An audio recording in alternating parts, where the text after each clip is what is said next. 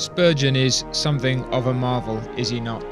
The way he handles Scripture shows a spirit-wrought understanding and insight into the Word of God, and he has a particular capacity for seeing something of the beauty and the glory of Jesus Christ.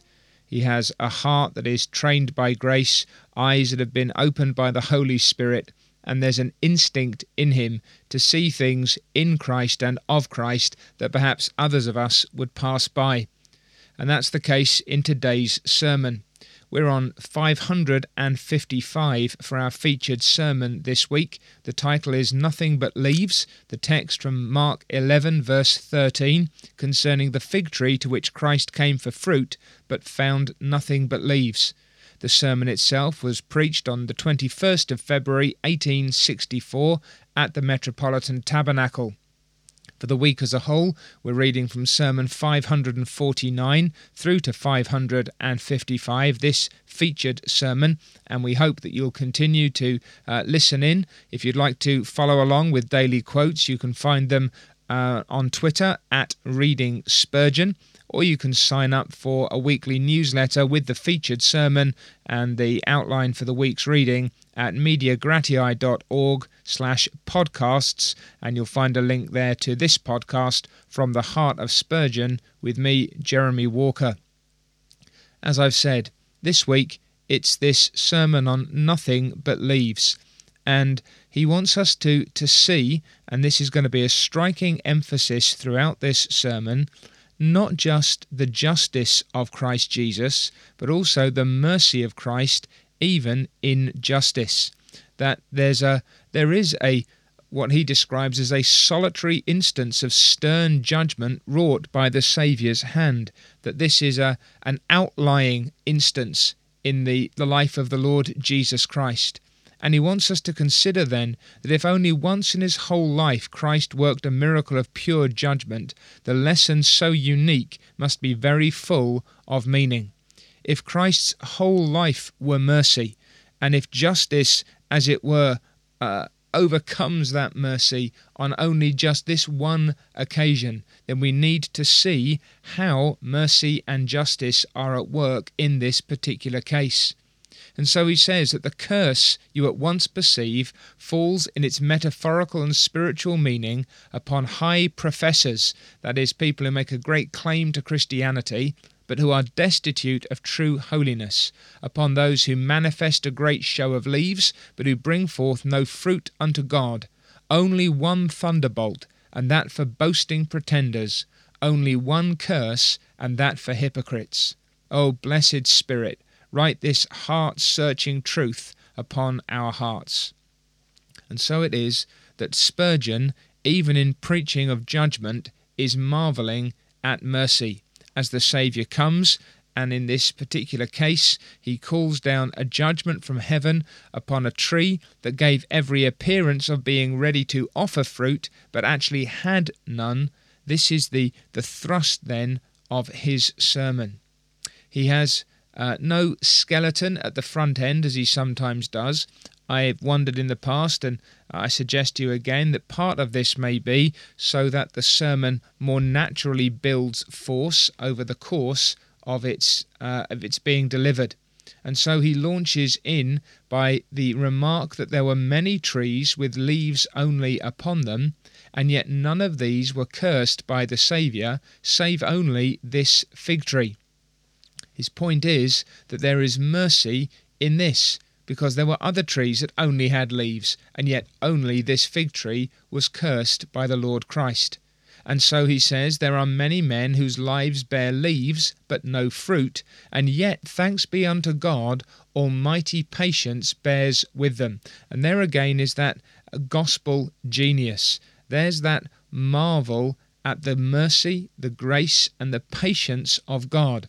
Bear in mind, he's talking about judgment, and what Spurgeon marvels at most with regard to judgment is how patient God is and remains. And so there are those who are allowed to live out their time, and it is true that they're cut down and cast into the fire, but while permitted to stand, no curse withers them. The long suffering of God waits to be gracious to them.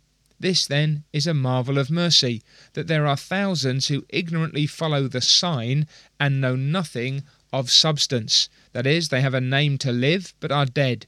Their religion is a mere show, a signboard without an inn, a well-set table without meat, a pretty pageant where nothing is gold, but everything gilt, nothing real, but all pasteboard, paint, plaster, and pretence. Nonconformists, your chapels swarm with such, says Spurgeon, and the houses of the establishment, that is the national church, are full of the same. Multitudes live and die satisfied with the outward trappings of religion and are utter strangers to internal, vital godliness, and yet not cursed in this life. Truly to be pitied, to be prayed for, sought after, but to be hoped for, because even though they have leaves and no fruit, nevertheless they are spared. And then he says there are others, many others, who have opinion but not faith, creed but not credence. They are very zealous for their Protestantism. They would not only die for orthodoxy but kill others as well. He talks about what we today speak of as the cage stage Calvinist. Some take the Calvinistic doctrine and then the 5 points are as dear to them as their 5 senses. They contend not so much earnestly as savagely for the faith. And though they have this orthodox profession, yet there's an ugliness in their spirit. They are convinced, but they're not in any way compassionate or caring. They have a creed, but they have no faith of their own. They are on an orthodox road to hell, and the devil knows how to handle Calvinists quite as well as Arminians.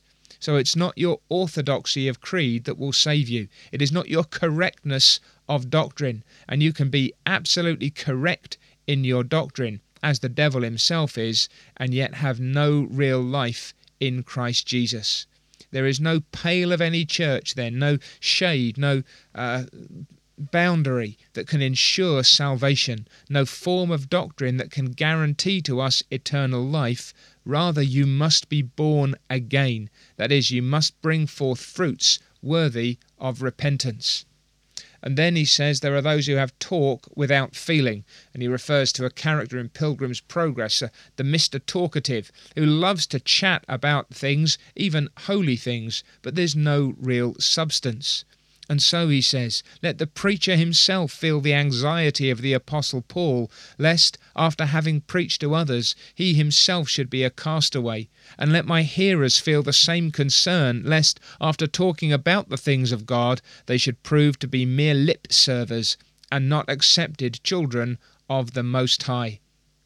We might say, let every podcaster or videographer, every documentary maker, every author, let us all consider, those of us who put our lips or our fingers to the work of the kingdom, let us ask whether or not we are mere talkers or whether or not we have real feeling, real relation to Christ. And then he says there are others who, again, these leafy trees but no fruit. They have regrets without repentance. They're often provoked by a sermon to feel some measure of grief, but they never actually leave their sins behind. It's easy, he says, to bring a man to the river of regret, but you cannot make him drink the water of repentance. And then beyond that, there are those who have resolves without action. They're always promising, but all they're willing is in the future tense. Hearers, yes, feelers even, but not doers of the word. They want to be free, but they have no patience, no readiness, no grace to be set free. They see the right, but they permit the wrong to rule them. They're ready to fight for God, but victory is barely won, and they turn back as soon as they have set out. They don't follow through on their commitments and expectations. The great majority of persons who have any sort of religion at all, says the preacher, bear leaves, but they produce no fruit. It is a truly terrifying prospect, to be thoroughly religious, and yet to be without any of the fruit of life in Christ Jesus. There's nothing to be done with trees which bring forth only leaves, says Spurgeon, but in due time to use the axe upon them and to cast them into the fire, and this must be your doom so long as you will not come to Christ.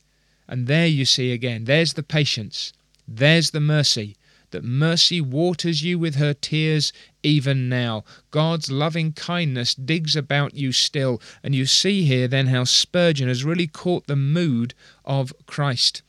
And he understands the tone and the tenor of the gospel age. That here is a Christ who only with the deepest grief and regret calls forth judgment. Here is a Christ who in patience and in mercy bears still with the unrepentant, and Spurgeon is calling them to come to him. But there's a second marvel of mercy in this occasion of justice, that there were other trees that had neither leaves nor fruit, and none of these were cursed. So Spurgeon's saying, we're looking at the curse on the leafy but fruitless tree. But look at all the other trees, those with leaves without fruit, who were also at that time spared, and the trees that had neither leaves nor fruit, and were not at that time cursed. And so he says that there are multitudes who are destitute of anything like religion. If the leafiness is the metaphor for a religious profession, then there are trees that have no such leaves. They not only have no fruits of godliness, but they've no leaves even of outward respect to it. They do not come to the court of the Lord's house. No form of prayer drops from their lips. They never attend upon preaching or the other ordinances of the gospel. And that's true of multitudes. You and I don't doubt, we can walk down the streets in which we live, and unless we are unusually blessed from house to house, sometimes for minutes or hours at a time, there'll barely be a single person, if we can find one, who has any real thought of God. It is a very sad thing, says our preacher, to think that there are people living in total darkness next door to light, that you may find in the very street where the gospel is preached, persons who have never heard a sermon. And such people, he says, can be divided essentially into two classes, and upon neither of them does the withering curse fall in this life. There are some upon whom we look with hope. Although we see now neither leaves nor fruit, we know that the time of figs is not yet. And that's the hope that he brings in, that there are some who are now in this condition, who are yet God's elect, just not yet called. Their names are in the Lamb's Book of Life, and were there from before the foundations of the world. The Lord has many people in this city, should be the encouragement, he says, of every one of you to try to do good. That God has among the vilest of the vile, the most reprobate, the most debauched and drunken, and elect people who must be saved. So next time, brother or sister, you walk out of your church building, next time you walk out of your home, next time you look up and down the street where God has put you, whether it's in the church building or the place where you live, remember that there may be, and we pray that there will prove to be, men, women, boys and girls within even hailing distance of you who may yet be brought to faith in Jesus Christ. And that should be your encouragement, that you don't look at these people and say they're beyond any help and any hope, but rather you look at them and you say, who knows who God may be working in? Who knows how many of these shall yet bow the knee to the King of Kings and the Lord of Lords and put their faith in him? Though the time of figs is not yet, then perhaps in due course they must become the willing servants of the living God. This then is our confidence. Eternal love prevents the curse. Yes, the sin of the sinner deserves it, but the finished sacrifice blots out the record of transgression. They may well perish because they seek not mercy, but Christ intercedes for them, and live they shall. But there's another tragic element. Among those who have neither leaves nor fruit, there are those who never bring forth the one or the other, who live and die in ignorance, perishing without hope. And, says Spurgeon, they should have no reason to blame us for their condemnation. They could accuse us if we didn't take to them the gospel, and that's a dreadful thought. And it's our responsibility to bring the Word of God then to bear upon every creature.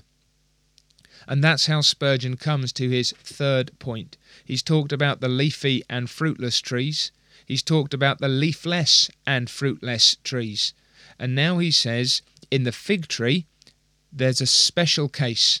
For here the fruit takes the precedence of the leaves, or the leaves and the fruit come at the same time, so that it can be laid down as a general rule that if there are leaves on a fig tree, you may rightly expect to find fruit upon it. And so he's now going to dig into this particular situation. To begin then with the explanation of this special case, in a fig tree, fruit comes before leaves. And he says in a Christian, fruit always comes before profession. Find a man anywhere who's a true servant of God, and before he united himself with the church or attempted to engage in public prayer or to identify himself with the people of God, he searched to see whether he had real repentance on account of sin. He desired to know whether he had a sincere and genuine faith in the Lord Christ, and he perhaps tarried some little time to try himself to see whether there were the fruits of holiness in his daily life. And that's the way that it goes with Christians. They first give themselves to the Lord, and afterwards to the Lord's people, according to the Lord's will. Would you not think it disgraceful to profess what you haven't felt? Asks Spurgeon. Don't you feel a holy jealousy when you're teaching others, lest you should teach more than God has taught you? He says your profession has to follow upon your fruit. You'd be terrified of having leaves before you have the fruit.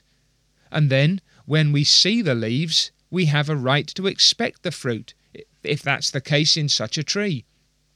When I see a man, a church member, when I hear him engage in prayer, I expect to see in him holiness, the character and the image of Christ. More, says Spurgeon, I have a right to expect it, because the man has solemnly avowed that he's a partaker of divine grace. To join a church, then, is to take upon yourselves very solemn responsibilities. What are you saying when you tell people, I'm a Christian and I want to be part of this congregation? You are declaring that you've passed from death to life, that you've been born again, that there's been a change in you, the like of which you never knew before, and one which God alone could have brought about. You are telling us you're in a habit of private prayer. You are declaring that you have a desire for the conversion of others, and if you didn't make that profession, we would never dare to receive you.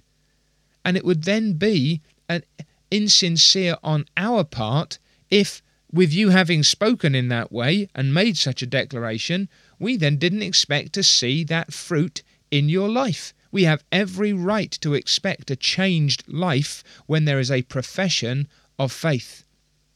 And yet he talks about those who have no love for souls, no care for the spread of the Redeemer's kingdom, and yet think the Spirit has made you what you are. There's no zeal, there's no melting bowels of compassion, the language of heartfelt compassion, no cries of earnest entreaty, no wrestling with God, no holiness, no self-denial. And yet you say that you're a vessel made by the Master and fitted for his use? How can this be? Asks Spurgeon. No, if you profess to be a Christian, from the necessity of the Spirit's work, we have a right to expect fruit from you. And he says, furthermore, that our Lord hungers for fruit. Why have we been called, but that we should be called to be saints? To what end, with what purpose, are any of the great operations of the covenant of grace? Don't they all point at our holiness? If you think of any privilege which the Lord confers upon his people through Christ, what is the point of it? They all aim at the sanctification of the chosen people, bringing forth fruit, that God the Father may be glorified in them.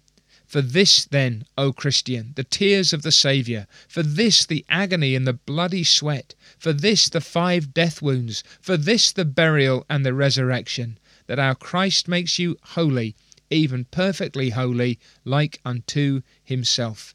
And that, says Spurgeon, stirs up the soul of every believer, that Jesus hungers after fruit in me. That stirs us up to do more for him. He hungers for our good works. He desires to see us useful. The King of Kings hungers after your prayers, your anxieties for the souls of others. And so this brings us into the very midst and meaning of the miracle.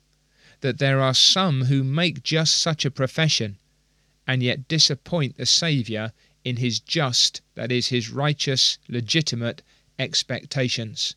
So, here's the fig tree. It has all the indications that there should be fruit. It already has its leaves, and in the fig tree, the leaf follows after the fruit, or at least comes with it. And so, you would expect in any true Christian or in any true believer for there to be true life before there's a profession of faith. Where you have the profession of faith, you have every right to expect the fruit, and that fruit is our Lord's own desire and expectation. And yet there are many who, speaking in this way, disappoint the Lord Jesus. The Jews did this. When he came, there was no fruit. The other nations were without leaves, but the Jews had the leaves of profession. They professed to have obtained the blessings which he came to bring, and yet there was no fruit. And Spurgeon now moves from that experience to the gospel age. The same, he says, will be true of any church. And so he's attached it in its context. He knows how it applies in the time when Christ spoke that parable or acted that parable at the time when he was in Jerusalem. And now he's saying there are other such situations among us. The same then will be true of any churches.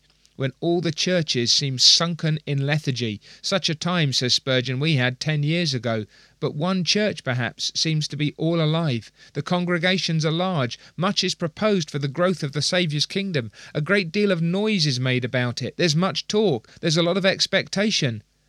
And if there's no fruit, there's no real consecration to Christ.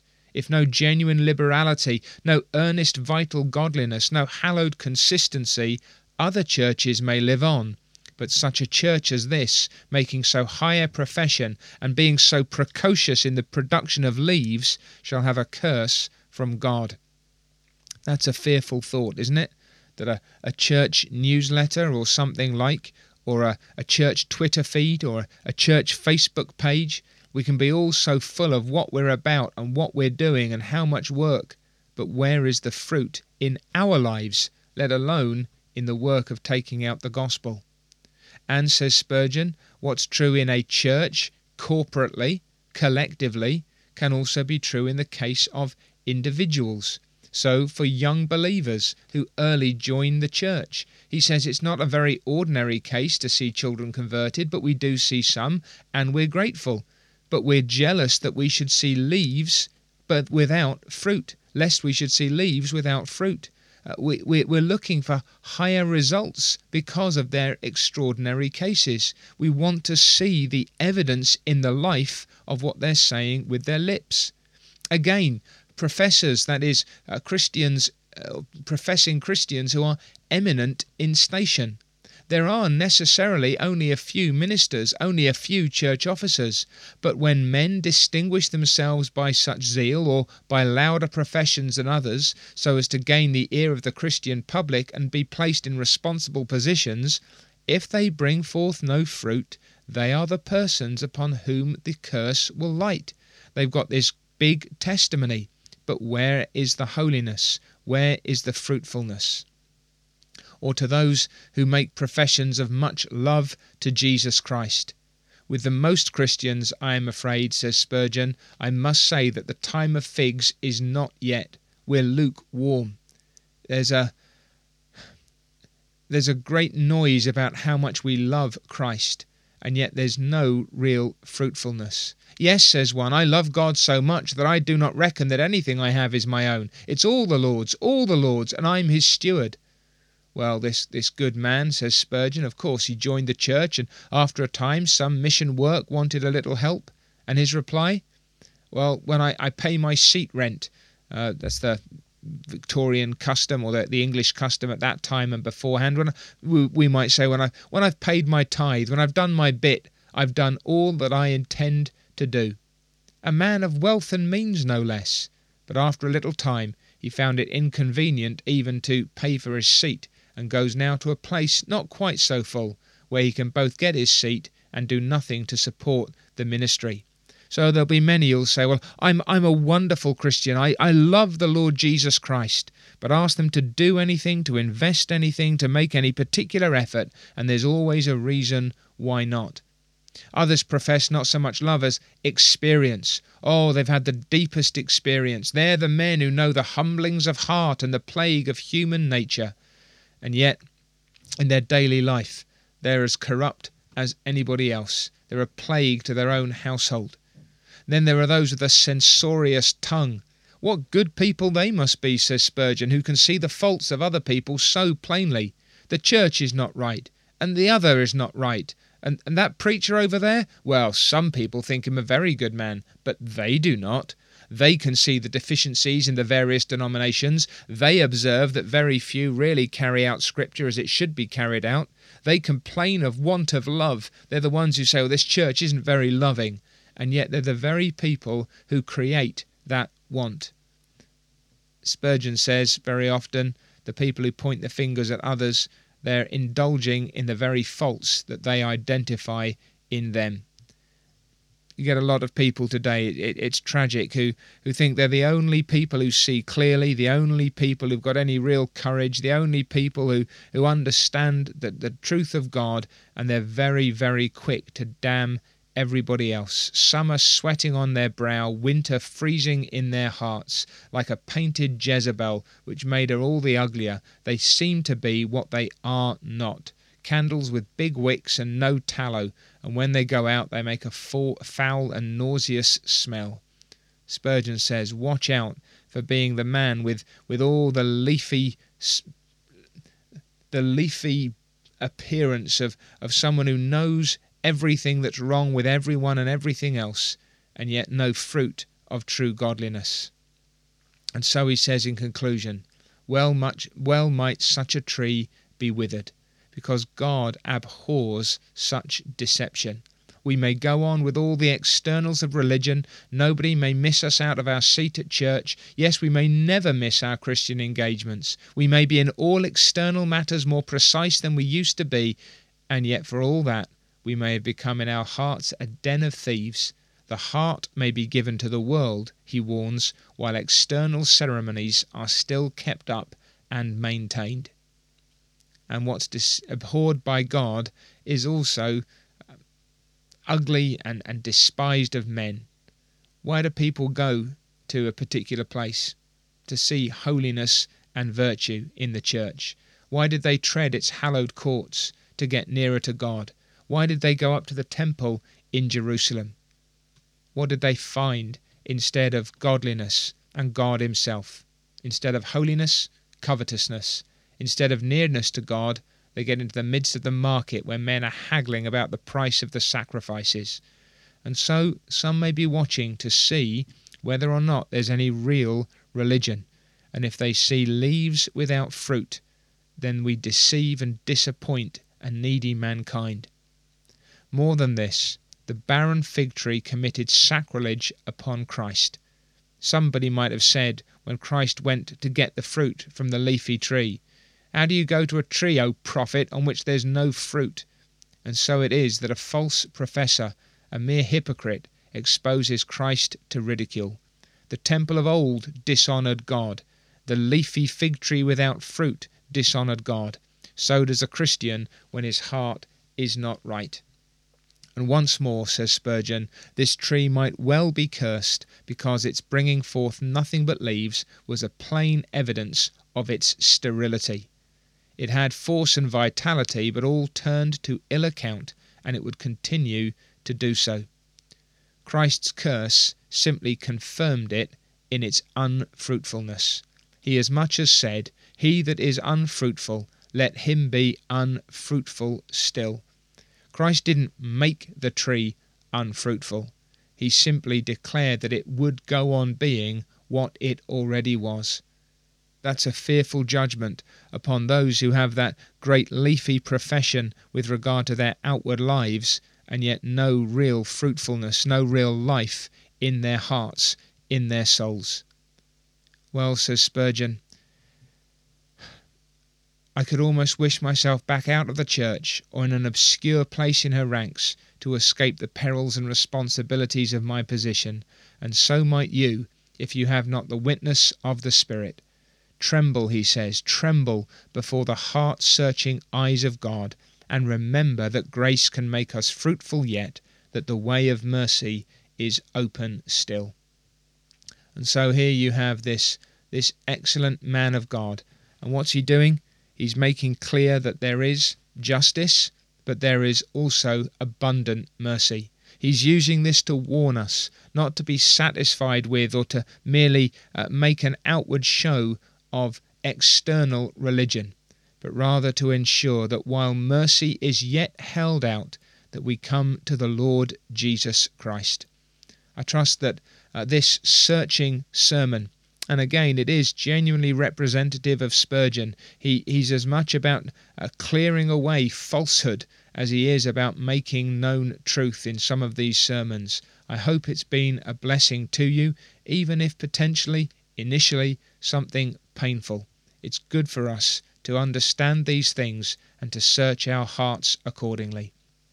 God willing, next week, sermons 556 to 562, and our featured sermon is 560. Christ is glorious. Let us make him known. Do join us again on that occasion. We trust that God will bless you until then. You have been listening to From the Heart of Spurgeon with me, Jeremy Walker. If you like the podcast, please subscribe or write a review on your favourite podcast app.